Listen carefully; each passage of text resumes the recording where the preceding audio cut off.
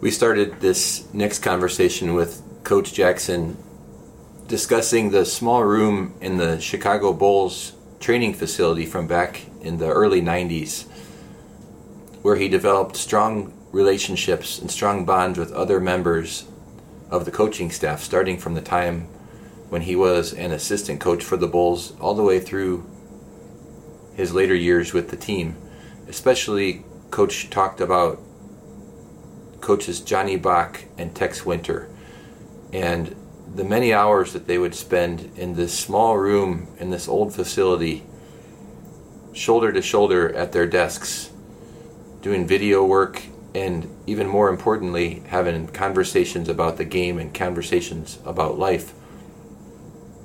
Coach shared so many examples of those conversations that they had, and how especially Coach Winter and Coach Bach were students of the game. They knew the history of the game of basketball in ways that were very deep and rich.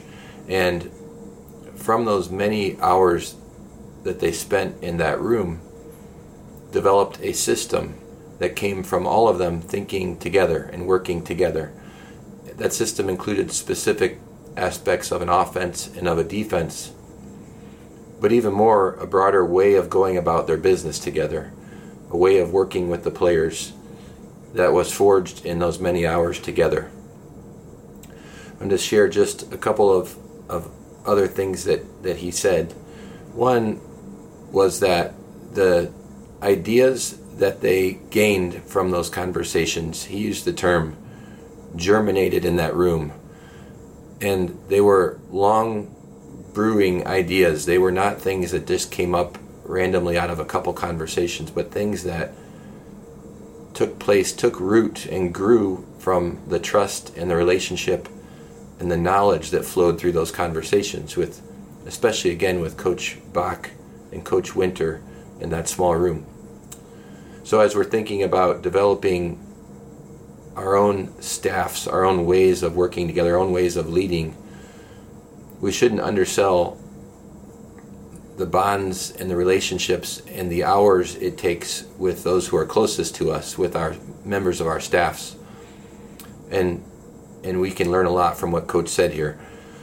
In those rooms, sometimes Coach noted that there would be disagreement, and they would talk through, this is the way to go about things, or maybe this is another way. And not always did they see things the same way, but that ultimately, after hashing it out, they would come to the team with one voice, one with a degree of unity after the disagreement. So he welcomed the disagreement, and they engaged in lively banter, but when they came before the team, it was with unity and with, like I said, one voice. I want to just say two other last things as we head into this conversation. How we view our opponent is another thing that came from some of his many conversations with these coaches and with others.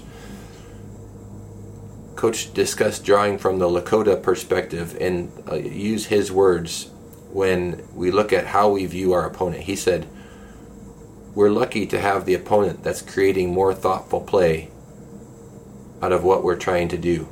And we don't have to do it through resistance or overpowering or retaliation. We can do it in another way. So by taking this alternative perspective, he was able to frame competition with the toughest of opponents as almost like a gift that allowed us to get to higher levels and more thoughtful levels of performance. It's a very important and interesting way to view those against whom we're competing. And then the last point that I just urge us to pay attention to with Coach's words relates to letting go. Meaning that often when we come to these positions of being a head coach or being a leader, we have a responsibility that goes with that, but also there are times when we have to be willing to let go and let others' voices come to the forefront. He shared an example of one of his players coming with a great idea at halftime for a change in how they were playing, that made all the difference in the world. And he was secure enough in his relationships, those many hours of relationships, many hours that went into the relationships. He was secure enough and willing to let go and let other voices inform the action. So let's now move into our next conversation with Coach Jackson. In one of our previous conversations, you told us some great stories and insights about when you were with the Bulls in this little practice space in the practice building. It was just a small little room where you would sit, if I recall, with Coach Winter and Coach Bach. And this is even before you're the head coach. Do you remember that room very well, what it was like? And yeah, it was in a facility that had built a tennis court, and they decided that they would lease the tennis court out to the Bulls as a practice. So, this court, is 140 feet with the apron behind it, whatever. So there's a space, and the court was about the right width. There was a gridiron post in the middle that you had to avoid if you're a coach and you're running the sideline, staying with the team. But the baseline was then an office on one side, training room on the other side, and in between the training room and the office was a video room. They're all small. It was all, maybe 20 by 20, if it was 20 by 30, maybe each one segment, the office, the video room, and the training room. And, we had 3 desks against one wall, and when I came, there's another desk that was put in against a wall, and there are 2 doors in that room. You go either the front door, which is close to the entrance of the court, or you go to the other door, which is almost the middle of the court, actually about the baseline, or about the lane line. But we all had monitors, and we'd come in, and guys would be working on, their team opponent coming up. If you had a schedule, you'd see, that there was I had games, 3 down the list, and then I had 6, the other coaches would be doing games 1 and 2, and I would do 3, and they'd do 4 and 5, and I would do 6. And, you get the reports, you'd have to see them, personally. And, then we would make a video. We had a video machine, an actual video machine that you could use and make your own video. And so we were proficient in doing that. We knew how to kind of do that. And it was, Tex Winter wasn't proficient in doing it, but Johnny Bach and I knew how to run this machine. There's a little gap in space, and you had to have a little, measure of time in between so you could put plays or options. So, we had this facility, and Doug was, going through knee operations, and then he'd go work out in the club. And there was a little snack bar, a little breakfast place.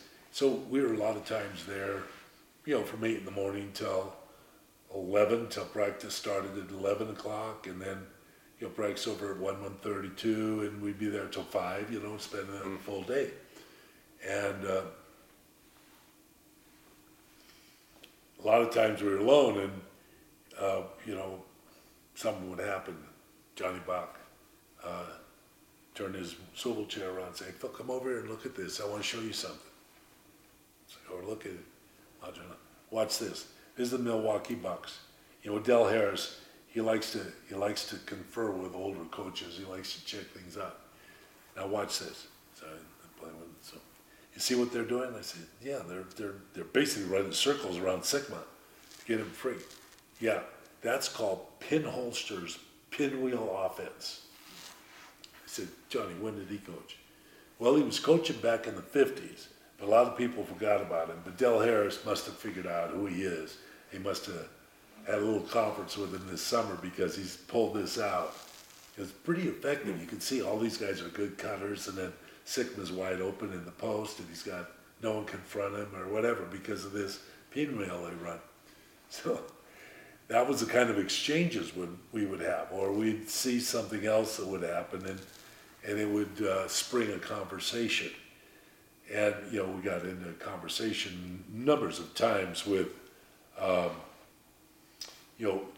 the game and how the game had transpired from, like I was saying at one time, laces on the basketball to a bladder that could fill the ball, and you could pump it up with a needle, and, you could get it to this point of which they say 7 to 9 pounds, right? It's always been on the basketball. 7 to 9 pounds, we used to have a drill. We'd give the ball to a player, and Tex would say, you have to know basketball all the way through. You have to know the actual dimensions of this game. How big is the court? How far away are you from the basket when you're shooting a free throw? Everybody says 15 feet. It's not 15 feet. It's 13.6 to the front of the rim. And how far is the basket away from the baseline? And how wide is the lane in the pro? And majority of these kids would not know. Yeah. They came from college, and the college lane was 12, and the game in pros 16, but they wouldn't know the dimensions. And then he'd take the basketball and give it to them. How much do you think this basketball weighs? Well, it says 7 to 9 pounds on it. You think you can shoot that basketball if it weighs 7 to 9 pounds? No, that's the pressure. That's the pressure per square inch in the basket. Well, when he was first doing that, I interjected and said, Tex, when I was with the Knicks, we carried a needle. The trainer carried a needle, and the visiting team gets to check the balls. And we always checked the balls, and we let air out of the balls until we could get 2 thumbs indented in the ball, because we weren't big. Willis Reed was our center. He was 6'8", maybe he squeezed him to 6'8.5" or 9. We never had a big team. DeBuscher was 6'6" as a power forward. Bradley 6'5" as a small forward. Our guards were 6'4", but we depended upon keeping the ball close to the rim when it was a shot. It wasn't going to bounce all over the place. And the other thing is, we didn't want to be in a hard dribbling contest. To dribble the ball, we wanted it to be an effort, not that but the ball, basically, you hold the ball up, shoulder height, drop the ball, it should come back to your waist. So we go through all these dimensions with the players and the kids on the court, and then give them some idea about the development of the game. How did this game develop to the point where it is at this particular time? Did you know there's a jump ball after every made basket? No. Well, jump balls were the critical element of early basketball, because every basket, then you had a jump ball. So it's very important to have a tall man on your team, and the jump balls used to take place at various spots on the court, not at the circles, and not at the jump circles. And we've almost eliminated that from the game now, that the jump ball is like a lost art. But you have to know what to do on a jump ball, so you call out directions when you get on we give them this instructions about, if you're going to tip it straight ahead, you'd say, hey, it's going to be noontime soon, isn't it? Or something like that. So you're going to tip at 12 o'clock. Things like this. Subtle details. All these details. Yeah. So it was kind of fun hanging out with these guys, because they'd seen the progress of the game all the way through from when the lane was just 6 feet, and it was a key. That's why it's called a key, because when you put the circle on the free throw line, it actually looks like it's a key. So that's why they got the top of the key and whatever, they get into this. So the evolution of the game when they played zones, and what happened when the jump shot came along in the 40s, in the early 40s, and the trips that teams would make from coast to coast so that they could play against each other at holiday festivals in Buffalo and New York City and Philadelphia, and teams like Oregon and Stanford and UCLA and USC and the West team would come all the way east, and they play in Buffalo, then they play in New York, and then they played Philadelphia, and they have these holidays and New Year's Eve games and festivals where there may be 4 or 6, not 8, but usually 4 teams that will play in 2-day weekend type of festival. So that there's 3 weekends to the holiday, you'd have that. It'd be a train trip. So they went through all these things, and you'd see that the Western teams were always scoring like 70, maybe 80 points, and guys were getting 30 points. You get back East, and everybody's scoring 30 and 35, maybe a winning score would be 40 to 38 or something like that. The Western teams would come in, they'd be running down and fast. The Eastern teams would playing zone and pressuring and defense, and slowing the ball down and control was really a big part of it. So, we got, into the way the game is, and the similarities that are still in the game. Denver and LA were fast breaking teams with scores in the 110s, 120s, and the Eastern teams were playing in the 90s or maybe 100 points a game, and it's still kind of prevailing, that same freedom or that same run gun or whatever. And, Johnny called me over, and we were talking defense, and he was like, I want to show you this zone trap. We call it 23. This zone trap here came out of Penn State. And the coach at Penn State ran this little trap zone. And LA, the Lakers, are trying to do this same thing, and they're using this same trap. And so the guard pushes the ball carrier over on the sideline, the wing comes up and traps the guard, and you start a rotation and step into a zone.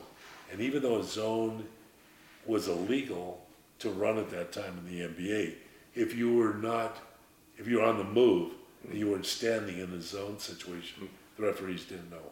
If you're trapping the ball, you're okay. Then other people could rotate, or you're trapping the center, it was okay. Then you get into rotations without being called a zone defense. But it was illegal at that time. So we go through those kind of mechanics of the game. And when I became the head coach, I made Johnny Bach the defensive coordinator and Tex Winter the offensive coordinator, which wasn't happening in basketball at that time. It was happening in football. Obviously, we know about that. Now I think there's teams that are still doing it in the NBA. But Johnny loved trapping and zone defenses and the Eastern basketball he'd grown up with. He had Vince Lombardi as his freshman basketball coach at Fordham. And there's a story I'll tell some other time about Lombardi, who's not a basketball coach, coaching basketball, right. Yeah. And having his presence. And then Fordham dropped football and he moved on. I can't remember if he went right to the pros or went to the Giants, I think. And he might have gone to West Point or the Giants. Yeah. And then he ended up in Green Bay. But the exchange of ideas was a lot of fun. And Tex Winter's head coach, when he came out of college, he went pre-war, as we're talking about World War II, pre-war to Oregon State. And Slats Gill was the coach. And he's a Hall of Fame coach, Slats Gill. But we would play weekend conference games on Friday, Saturday. And Slats recruited me. I went to junior college in Los Angeles. Slats recruited me to Oregon State. But he never started the same people. Friday, Saturday game, he'd start one group of guys, and Saturday he'd start a different group of guys. It wasn't big. And then the war happened in December of that year, and most of college sports kind of got sidelined. And, we volunteered, both Johnny and I volunteered, Tex Winter and Johnny Bach. And they went off to the war. And when Tex was at the war, he was in the aviation, and he gravitated down to Texas where they had a lot of the flight schools. And the next coach, boom, was down there as a athletic conditioning military instructor and recruited him to USC. So he ended up at USC. He was the initiator. He was one of the initiators of what's called the sideline triangle. Now there were 3 other coaches that are famous coaches that are running sideline triangles. Coach that had Bill Russell at San Francisco, Newland, who coached Cal to a championship, and then Texas coach at USC. It was a common offense to drive triangle offense. And this coach named Gardner, who was out at Kansas State, called up Texas coach Owen and said, "And one of your guys that ran the offense for you, one of those guards, does he want to be an assistant coach?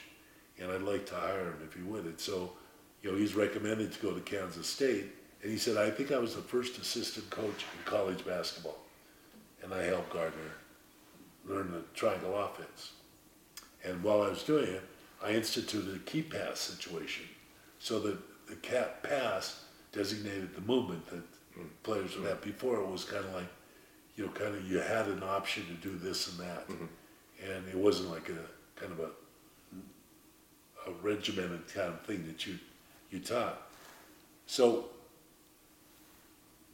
we brought Gardner in one day in a practice facility, and he was like, "Yeah, those are really good teams." And they went to the NCAA finals in '48, and they I think lost to Kentucky. Kentucky was one of those teams. Alex Rose was, I think, one of the teams. He was caught in the scandals of '48 that year. But anyway, the story I wanted to bring out about that situation is that I started talking to Gardner. Well, how did your system evolve? How did your program evolve to where you got to be an NCAA Final Four? He said, "Well, we were not even in the conference. We were Kansas A&T or agriculture and whatever else. They used to be a lot of state schools were agricultural schools, and we were an agricultural school. We weren't even able to play Kansas. They only had 5 teams in the league. The Big 8 was Big 5, and I was given the opportunity to go coach against what was the Kentucky court's name? They have Fog Allen. Oh. I was a chance to play Fog Allen's Kansas team as really one of the first scheduled competitions one year. So I wanted to go down and look at the court. I went down and looked at the court, and he had put footprints, the actual footprints on the court as how he wanted the players to run. And so they were running these things. They put a sideline where the wings would run and where the guards would run. And I looked at it and I went like, "Oh, we can play a box and one. We'll just play 4 guys on defense and we'll put the other guy down at the other end of the court." And he said we ended up beating the Kansas team, which was a big shock to everybody, and helped get us into the Big 8, which was called then. But he said that was simply because it was the scouting, and you saw, well, that's what the coach is going to do. Yeah. He had literally put the pattern of his creative play there by far. So all these kind of stories just germinated, the love of the game, the interest in the game, the way the game evolved, how it happened to turn out to be the way it is, the scandals that went down. Texas teams played against Will Chamberlain, who was at Kansas. And at that time you could throw the ball from the baseline over the basket. So all Chamberlain did was stand out in front of the basket, and guys would throw the ball over the basket from the baseline. He said, so I put chicken wire on so they couldn't throw the ball. How times have changed. And he was taking one large step from the top of the key and laying the ball up for his free throws. That's why he never became a good free throw shooter. Oh, really? You didn't have to stay behind the line back then? No. So he could, as long as you didn't land and the ball was out of your hand. Oh my gosh. So wow. anyway, he said, so anyway, we got that rule changed, and he was on the rules committee for a number of years because he's a big influential person in basketball. But how the rules came about were one of the things that you're talking, how you could never pronate with the ball. You had to keep your hand, you could put your hand on the side of the ball and use, dribbles that were cross dribbles. But inside out dribble that we see now. But you couldn't pronate. You could never put your hand below that pronation, and how that evolved and how it came about and the various rules that governed the game at that time. So it was a fascinating, because like I said, I never took physical education in college. I never took fundamentals of coaching or basketball 101 or whatever it could be called. I was curious and would listen to these guys who had been, watching the game evolve from the time they were kids, basically. Actually, Tex was a ball boy for Loyola Marymount of Los Angeles. And Pete Newell, the guy that I was talking about, was a player on that team. So he's like maybe 4 or 5 years different in age. He's like 15 and Pete was 20 or 21. And so, they had all grown up with this kind of basketball, overload, perfect against the zone, and this kind of stuff. And Pete had been a really solid player and had gone on to be a great coach and the best ambassador coach of basketball, particularly in the Orient, in Asia. So it was kind of fun to have that ability. Johnny Bach and I would do videos for the team. And so the videos became kind of a challenging thing that we would do. And Johnny, being a military guy, he was an ensign in the Navy, and he had a lot of war experience. He was on a landing party that went into Japan after the war, after the Japanese surrendered. And he was in NATO a year after that before he became a backup catcher and a professional basketball player for a couple of years before he started coaching in Florida. But get back on track here with my memory. Well, he was bringing this whole. I mean, you said with Tex was bringing this whole background with the triangle, the offensive play, and then Coach Bach he's got the East Coast defensive mentality. And playing professional ball for the Providence Steamrollers was the name of the team. And the various things that were going on in professional ball, first in '48 when it first became a league, and how that had influenced basketball, and being then in New York, basically Fordham, and watching those teams in the early days of the NBA, and the effectiveness of Red Auerbach in building the team that he had built with the Boston Celtics, and how that team had come about.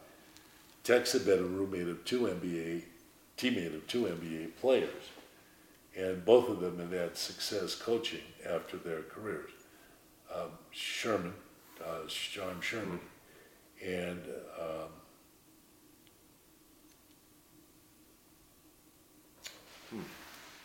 the center on his team, coached the 76ers to their championship. Oh, in '60s. Not Hallam, got it close. Hannum. Oh. Hannum had been the center on the USC team that Tex had played in after he came back after the war. And they run the triangle offense, and the center's the guy that came off the picks down by the guard and the forward, because Hannum was a good shooter. So they had both succeeded in the NBA as players, and Tex had watched that growth of how they went into coaching and how they used their sideline triangle offense, Oh, yeah. which was prevalent at that time. It's still going on. And how Chamberlain under Hannum had become the assist leader in 66, 67. And the first time ever that a player outside of a guard had been the guy that led the league in assists. And he was the apex of the triangle. And he had Hal Greer, and he had some, Chet Walker, Billy Cunningham, and some special players with him. And he, I think maybe averaged 24 points. He kind of gave up the scoring game. Last resort, he'd take the ball in and score or whatever, but he was willing to pass the ball, and they were good. They're an exceptional team. So that evolution of how that system had survived in the NBA was of interest to me too. So we had an exchange that was very genuine, and then we would talk about how the game has evolved and what was evolving about the game. That became a point guard game instead of a two guard front, and using two guards on top of the floor, and how it became like a single guard that was given the role of handling the ball, pushing the ball, setting up the offense. Whereas most of the teams prior to that point had multiple guys that could organize a team and play a system of basketball inside of that. So yeah, in that little room, you had hundreds of hours together, just time spent of learning, but also like building trust and building understanding of how each other operated from all different. A guy from North Dakota, East Coast, West Coast, figuring each other out. And that by the time you became head coach, then you talked about being, willing to let go and let each person's voice be important as a leader. Yes. Well, because what we do, what we organized as a system was, the whole is greater than the sum of the parts. That's a basic theorem. What we taught was that we had to take apart our system. We would teach our system and then take apart the various aspects and teach specifically 2 or 3 man game, depending upon what side of the court the ball was. And so how to put those things together and do these were very important. So we had to teach players the skills that were necessary to operate in that kind of a game. So I designated 30 minutes in a practice, drills and skills is what I call it, drills and skills. So there were drills and skills that were taught that fit into the system, everything fit into the system. So if we ran a exercise where players are going up and down the court with dribbling, handling the basketball, they'd be in 4 lanes. We had a 4-lane break. We had a 4-lane run. Our center ran the middle of the court, or our bounders, we called it. Didn't have to be our center, but our bounder ran the middle of the court. He might come in late, he might come in early, depending upon made or missed shots. But we had a designated pattern, which we did, that all fit and conformed to how the system worked. So we had these drills and skills for 30 minutes. Then we had our defensive part of our practice for 30 minutes.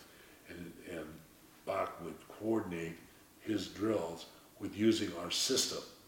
So if you were, a facilitator in a defensive sequence and you're breaking down 2 and 3 man game, that all conformed to what our offense was.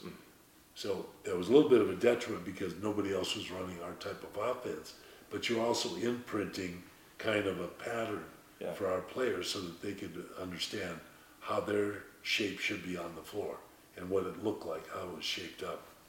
But also then, so there's like the technical part, how it all integrated, but then also you even told a couple of humorous stories about Coach Winter, how, you had such trust and care for each other at a certain point that even during a game, if perhaps, he would yell something out or, you were good with it because you knew where he was coming from and you knew each other so well.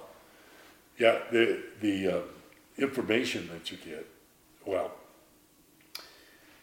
decidedly, assistant coaches in those days, back in the 90s, had specific teams. So we had, when I became a coach, to replace the position I held as assistant coach, I brought in one of my teammates, Jim Clemens, who had played in the 72 Laker championship on the Laker team, and had played 1 year with me at the end of my NBA career with the Knicks in 78. He had been traded for Walt Frazier.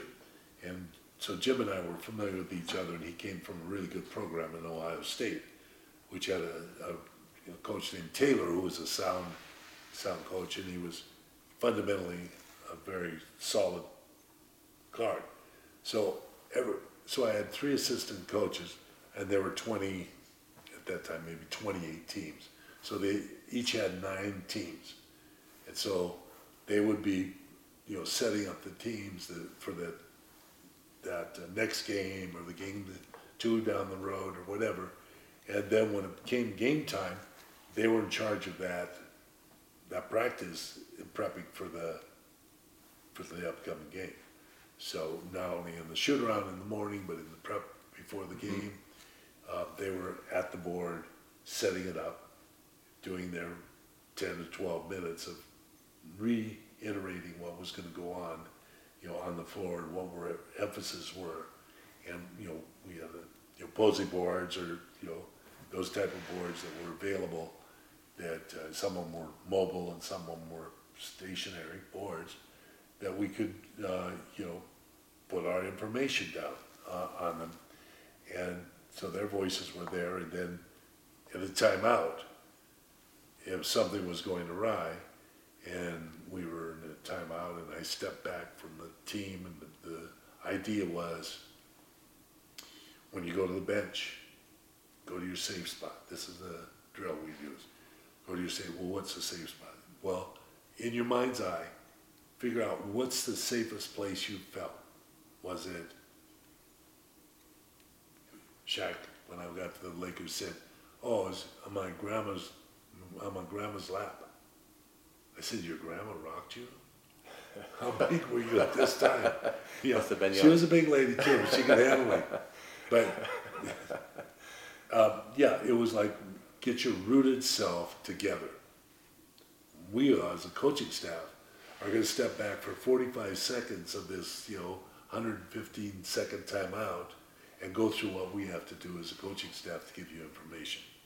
So if we came out and I said, well, they just got on a 6-8 point run, Jim, John, Tex, go back in the huddle after these guys have had their period to reset themselves, talk a little bit about the defense, and we'll talk about the offense over here, and then come back, and then we go back in and be with the players. So then during the game they had that opportunity, besides at halftime or whatever, to have a chance to step in, say, you guys were warned about, this and that. Mm-hmm.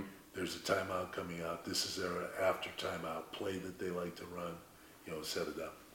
So we weren't on top of the players all the time in the timeout. And one of the things that was always to the players that were not in the game, that your job is to go and assist your teammates in getting themselves back in the game. If things have gone wrong, give them congratulations or support if things are needed in that direction. So we're connected in a team fashion when we do this. And then when I come into the huddle and we're going to stand. Now early on I was able to squat in front of them and they would sit, but later when my knees got to a point where I couldn't do that anymore, we would stand after they sat for 40 seconds. They'd get up and come and stand in a circle, and we'd get into that, this is what I want to have happen when we go back out there now. Jim and Tex and John talk to you about defense. What do you guys want to run inside our offense? Something that has to do with our offense that'll generate the energy we want. So, that's where, you build this kind of support.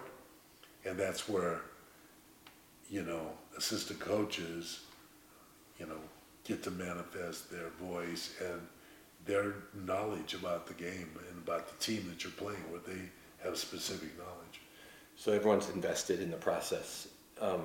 There's like a division of labor, meaning you have offensive experts, defensive experts. But you also told me at one point, even in that room, sometimes there would be joking, sometimes there would be talking about historical stuff, but sometimes, you're arguing about something, or you disagree about how to approach an opponent, and you would hash those out. But by the time you got in front of the team, it was one voice that you had to show unity at a point. So there was allowing for disagreement and valuing it, but then at some point transitioning into now we're one voice. What's the best plan?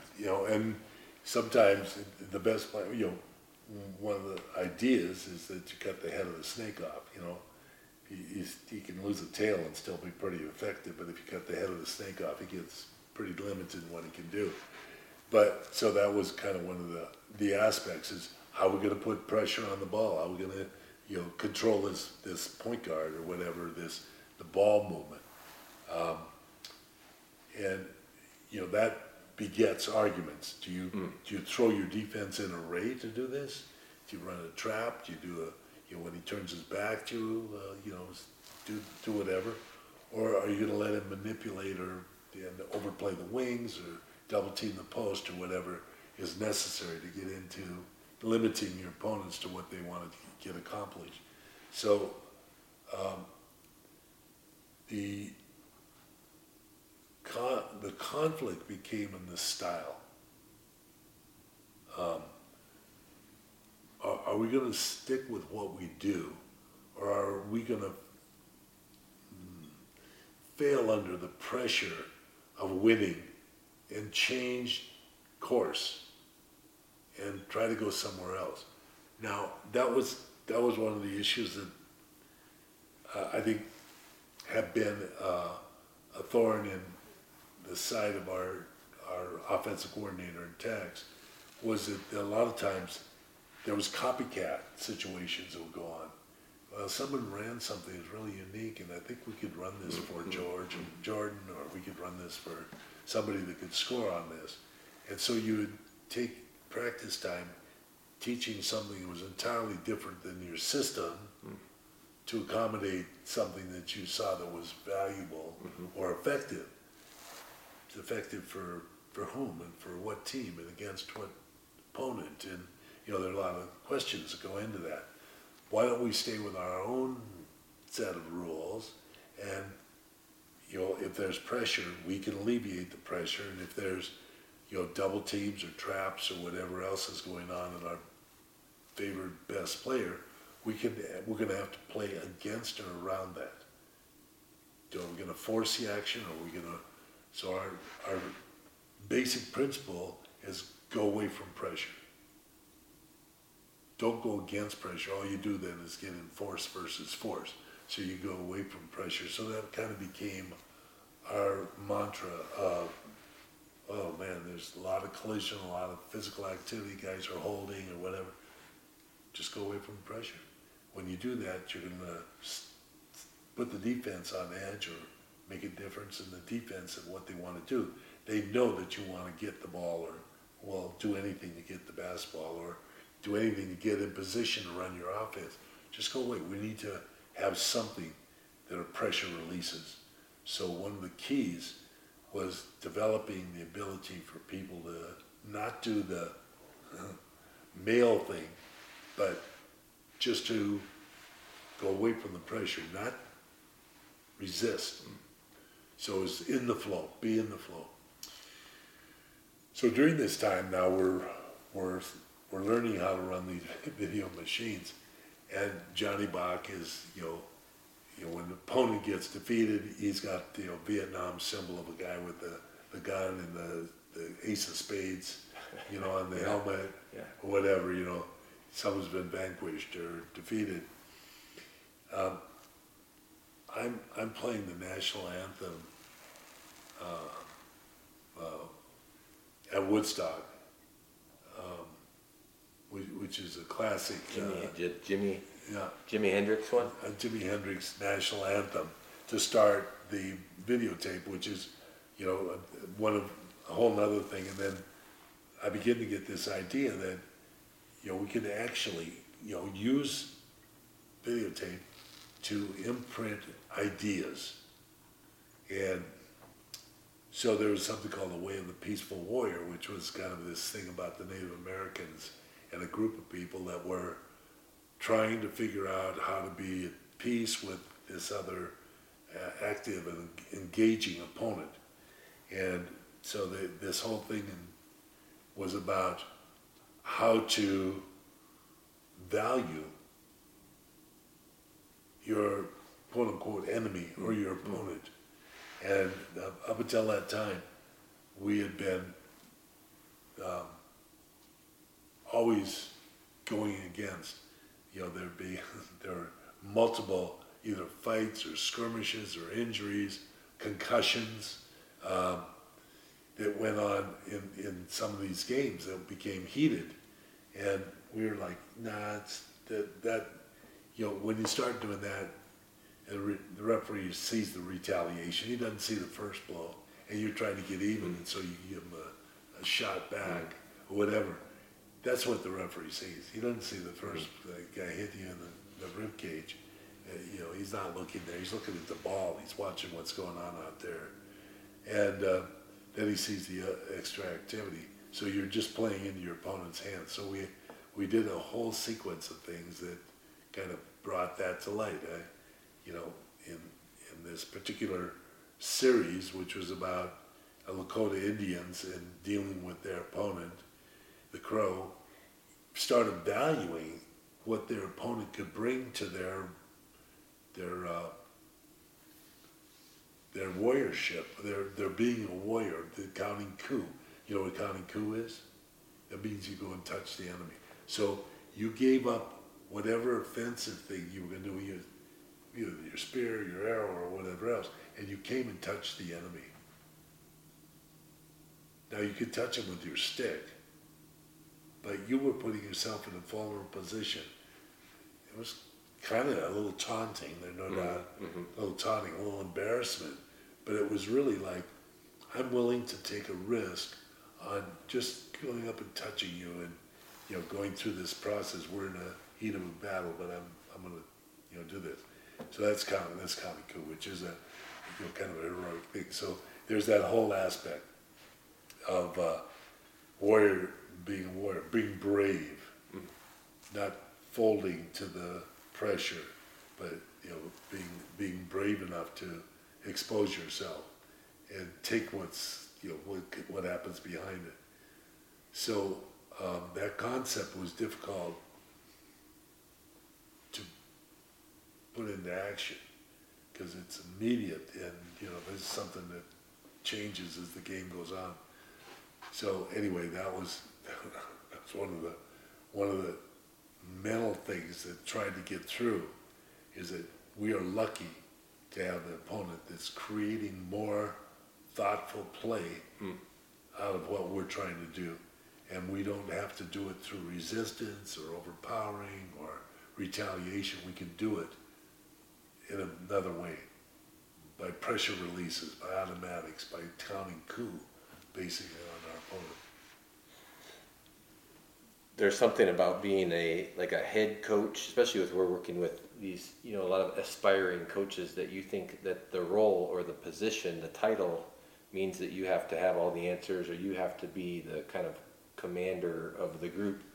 But what you're talking about is a group that invested hundreds of hours together in discussing so many things, and there's a complexity or layering of your relationship together that by the time you got to a game, you knew each other so deeply and trusted each other so deeply, you were equipped to do that. But that also required you as the head coach to have a degree of, you use the term bench the ego, but were there times when you had to do just that as the head leader, to give up having to have the final say as you're making these decisions? Yeah, right.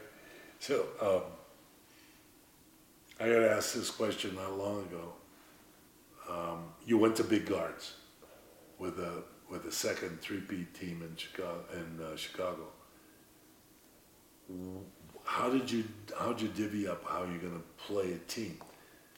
I said, well, the first group of teams that won three-peat, we could pressure. We had guards that split time, point guards that split time, and they were to hound the point guards. And we had really fast wings in Jordan and Pippen, and we had a very active power forward in Horace Grant, who was a really good athlete. He wasn't a power, big heavyweight, 260, 250 pound power forward. He was a guy who weighed 235 and was 6'10", but his activity level was really high. And we had a center that protected the basket, literally. That was his job. But the next group of guys that came along, we had all 6'6" and 6'7" wings. Jordan, Harper, Pippen. Steve Kerr came off the bench to play guard with that group, and Randy Brown. But they were, they came in as alternatives. We had the game, playoffs. Michael was playing point guards at the time, and he was playing Tim Hardaway. And Tim Hardaway had 20 points the first half. And he was, keeping them in the ball game. And we went in the locker room, and I was like, what are we going to do about Tim Hardaway? And Scottie Pippen said, let's let Harper guard him. Harper's really good at guarding guys on the side of it, pushing them to the weak hand, not going in for, Hardaway liked to do this, quick between the legs dribble to pop up. That didn't bother Harper. And he's 6'6", and he's long-armed. Let's put him on it. And, Michael can guard whoever else was, Rex Chapman or whoever else was on the floor. So that suggestion was perfect. He scored 2 points the second half. And, we coasted to win. It was an easy win. But that was a player stepping into that who could do this job. And someone who wanted to do the job, stepping up and doing it, who was a savvy defensive player. So those are kind of the little things that you hope to find in a team that is balanced enough to feel that they can express their opinion. And you're willing to let them do it and to listen. Yeah. They know each other well.